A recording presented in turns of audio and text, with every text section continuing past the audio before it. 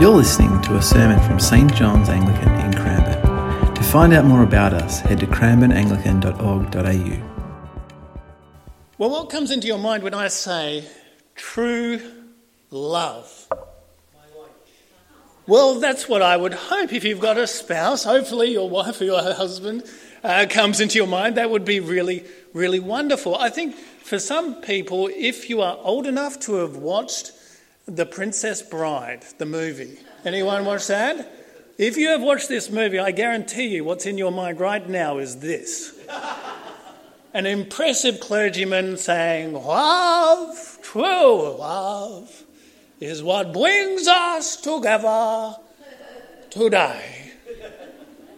If you haven't seen the movie, I really recommend it. Do go and look. What comes into your mind when you hear the words true love? For some, I hope it's a spouse. If you don't have a spouse, maybe it's something, or perhaps you've lost a spouse, maybe it's something that brings a longing in your heart, something you long for. I wish I had true love. Perhaps it's something that you've always longed for. Or maybe it's about something that you see just in the fairy tales and you don't think actually it doesn't really exist in this world. What comes into your mind as we say true love? What we're going to do this morning is we're going to look at what the Apostle John spoke or wrote about true love. We're going to be looking at 1 John chapter 4. It's around about page 990 in your Bibles. So thinking back to last week's sermon, open up your Bibles and make sure I'm actually preaching what's in that. So page 990, 1 John chapter 4, 7 to 21. And really as we turn to this, John is, well, I don't think there's anyone better to turn to hear about what love is all about. He's often been described as the apostle of love. He mentions it more than any other writer in the New Testament, and in the Old Testament, the only place that love is mentioned more is in the Psalms. There's a story told by Jerome, one of the early fathers in the church, 4th century. He describes a story of John as an extremely old man. And apparently, after his exile to Patmos, he went to the church in Ephesus, and as an extremely old man, they used to carry him out, and he would just say the same thing every time. He'd say, "Little children, love one another." And the story went that at last, wearied that he always spoke the same words, they asked, "Master, why do you always just say that? Why do you say that?" "Because," he replied, "it's the Lord's command, and if only this is done, it is enough." Well, whether that's a true story or not, I don't know, but I do know it's entirely consistent with what we see in our passage this morning. Again and again, he tells us to love one another. We see at the beginning of our passage this morning, we see it in the middle, we see it at the end. So verse 7, "Beloved, let us love one another." Verse 11, "We also ought to love one another." Or verse 21, "Whoever loves God must also love his brother." Well, that is exactly right, we think. Yes, we should love one another. Everyone should love one another. That's the most unsurprising Christian thing you've ever heard. Love one another. Of course we should. But we don't. We don't. Well, perhaps we can be excused because, after all, we don't really control how we feel, do we? I would love to love you, but there's no zing factor, there's no real spark, I just don't feel it. Maybe you look at people around you and go, some people just rub you up the wrong way. Love one another. But did you notice that in the passage here, it's actually a command? It's a command. John says, "I command you to love one another." You must love one another. And if it's a command, Actually, that tells you something about love, doesn't it? It tells you that it is not just a feeling. If God can command us to love, then love has to be a decision as well, doesn't it? I think as we look at the Bible, what we see is that love is a decision, yes, but it's also an action and it's also an emotion. And it can actually come up in any of those orders. So the classic way we understand love is that the emotion comes first. So I see the beautiful person and I fall in love, straight away. I feel the emotion. And so I arrange things such that we see each other more and more.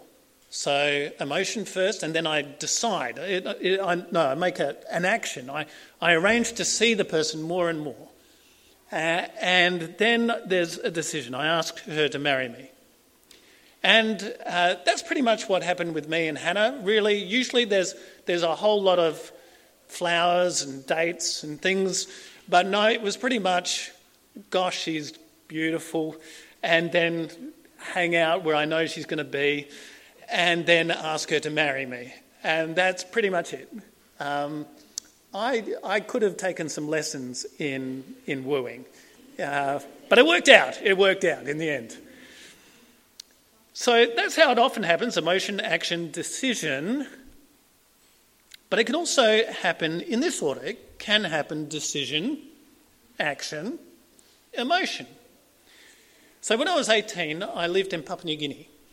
And I hung out with a lot of the single men there. And one of the big topics of conversation was who had been arranged for them to marry.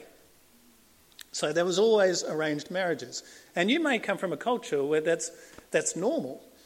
And actually, as I spoke to these guys, they'd say, so who of your parents arranged for you to marry? And I say, actually, my parents don't. I get to choose. They were really sorry for me. They were like, you have to do all that work? You have to do it? Gosh, that must be stressful. That must be terrible. So their parents decided they got married. Overwhelmingly, actually, their experience was that the emotion followed. In fact, there's research by a Harvard academic, Dr. Robert Epstein, to suggest that by 10 years into a marriage, feelings of affection are typically twice as high in arranged marriages. So there you go. I'm going to be putting that into effect, that research, and I'm sure my kids will love it. Love is a decision, an action and an emotion. And I think more often in church, actually, it'll work more like the arranged marriage kind of way. It works more like decision, action, emotion. We decide to love one another. We act in ways of love towards each other. And what we discover is that as we're here as a community, as God's people, more and more, the heart follows. We come to love one another. Love is a decision, an action, and an emotion. The ever-quotable C.S. Lewis wrote this. I've got it up here, but it may be a bit hard to read, so I'm going to read it out for you. Do not waste time bothering about whether you love your neighbour. Act as if you did. As soon as we do this, we find one of the great secrets. When you are behaving as if you loved someone, you'll presently come to love him.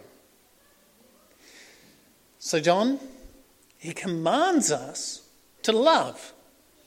Love one another, love our neighbours, love our friends, love the people of St. John's. Even love our enemies. Love one another, he says. You know what? If only the command was enough. Russia and Ukraine, love one another. People of Sudan, love one another. Israel and Palestine, love one another. The history of humanity is littered with our total and utter inability to actually fulfill that command. And the history of our churches has all too often been a little different. Since the fall, humanity has been the greatest enemy of humanity, fighting and killing and backbiting and gossiping and scheming and hurting. If the command had been hate one another, we would be wildly successful. Love one another. If only the command was enough. If only the command. Do we love one another? Yes. Have you decided to love the other people in this building? Do you act? Do you feel for the other people in this building? God actually commands you to. There may be people in this room right now who rub you up the wrong way. There may be people in this room right now that you have some history with, that you've had falling out with. God commands you this morning to love that person. Amen. And it's a serious question because according to our passage, if the answer's no, there's some question as to whether you really know God.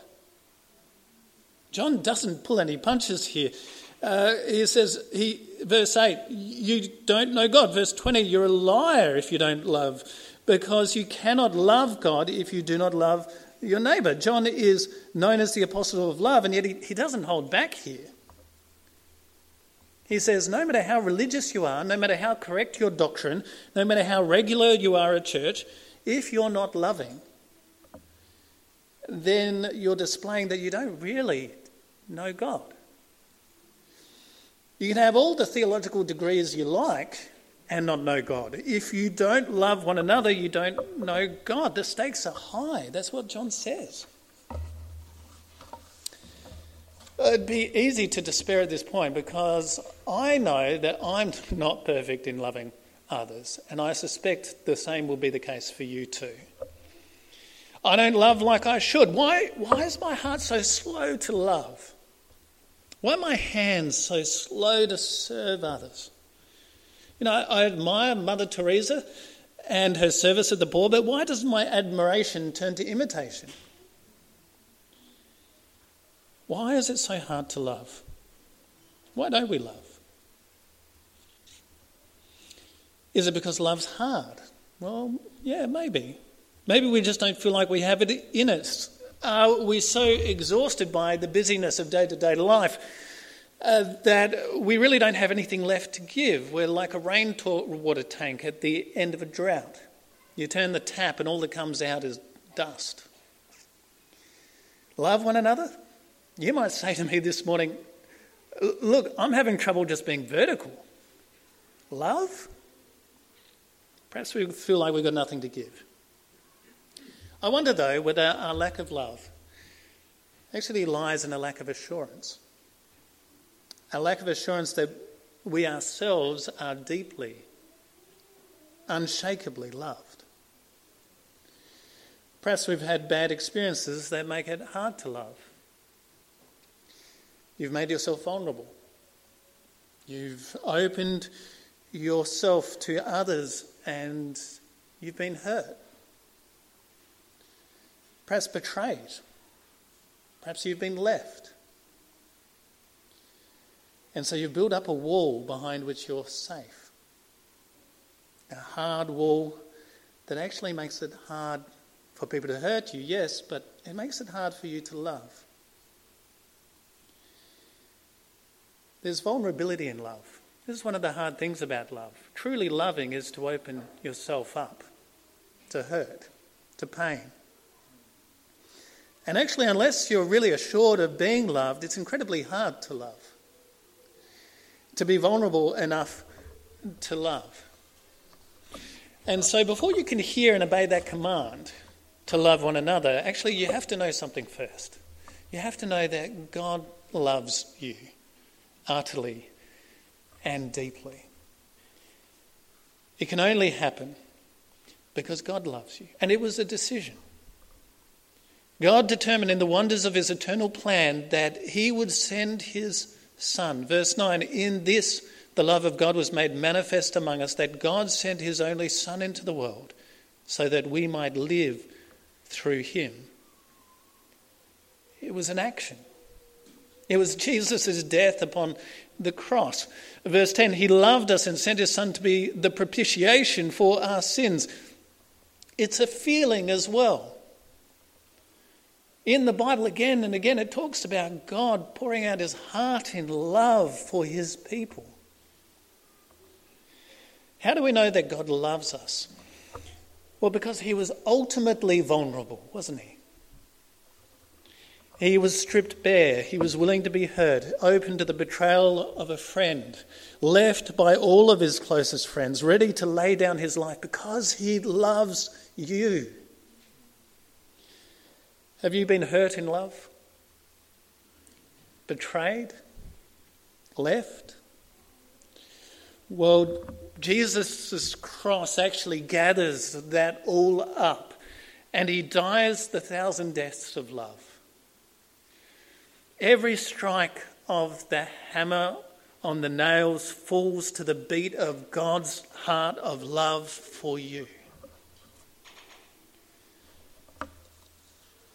Verse 10. He sent the Son into the world as a propitiation for our sins, to turn away God's wrath and rejection, to deal with our lack of love so we can have the confidence on the day of judgment. Verse 17, and need fear no more.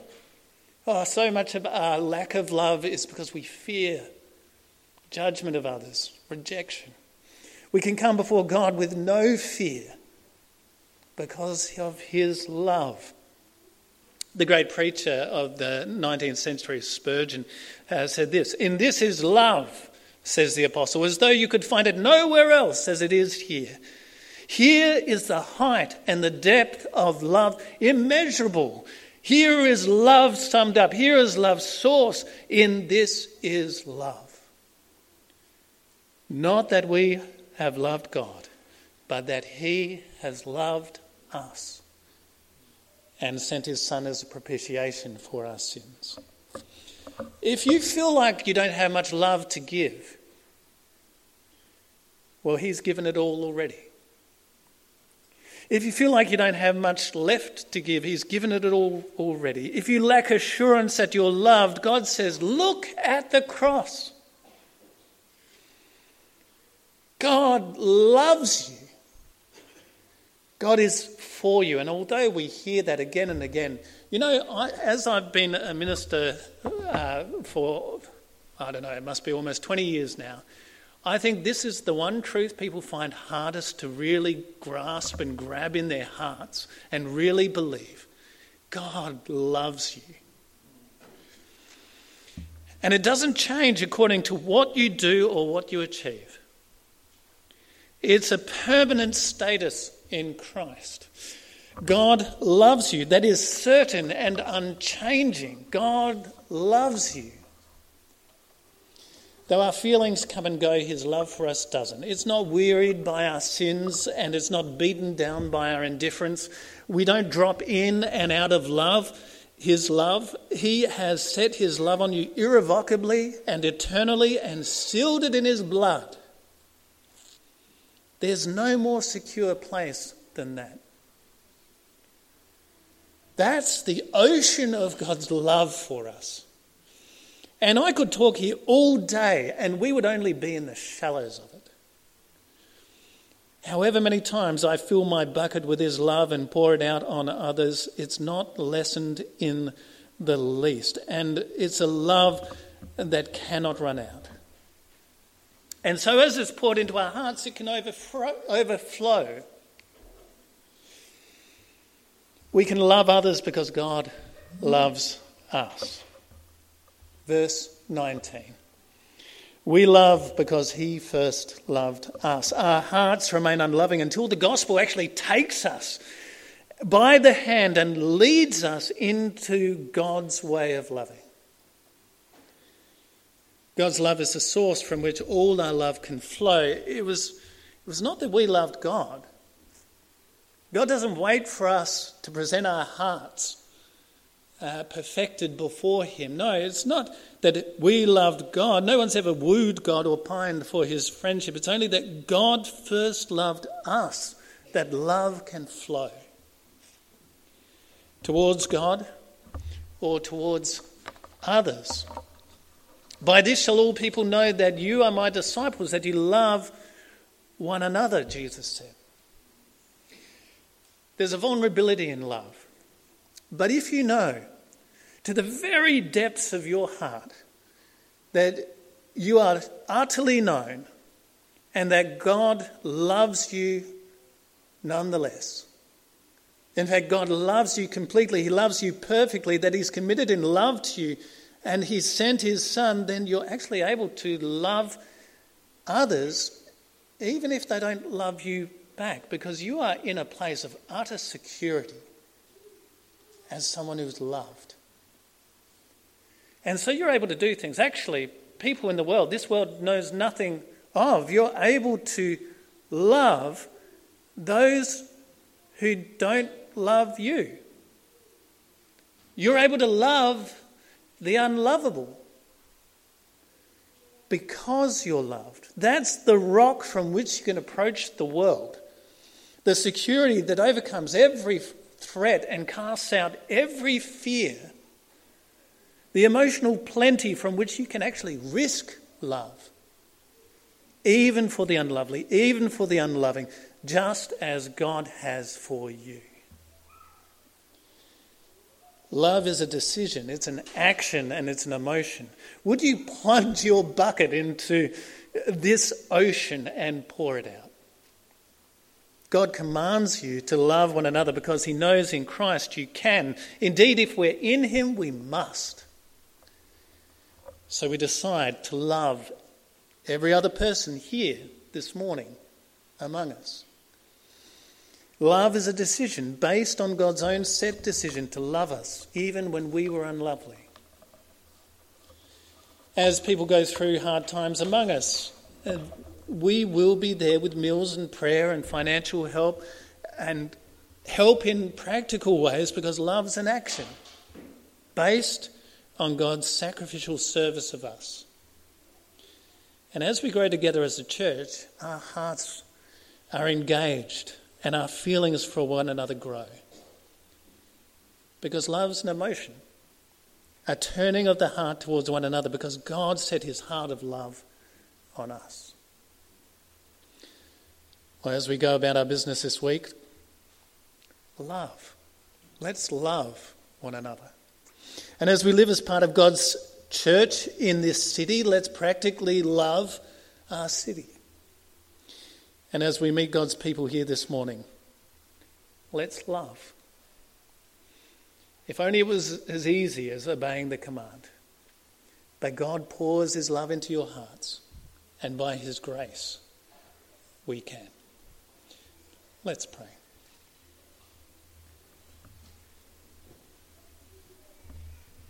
Oh, Heavenly Father, we thank and we praise you for your love that you pour out so abundantly, so gloriously, so wonderfully upon us. Oh, Heavenly Father, I pray that we would come to know that love, not just as word, but in our hearts and in our lives. Oh, Heavenly Father, if there are people here this morning who have been unsure of your love, I pray, Lord, that it might come crashing through this morning.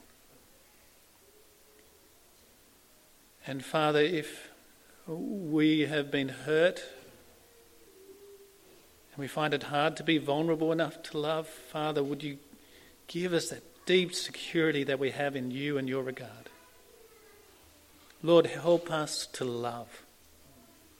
And we pray this in the precious name of Christ, who in your love you sent to die for us, and in your grace raised to new life, so that we could live, love eternally with you. We pray all this in his name. Amen.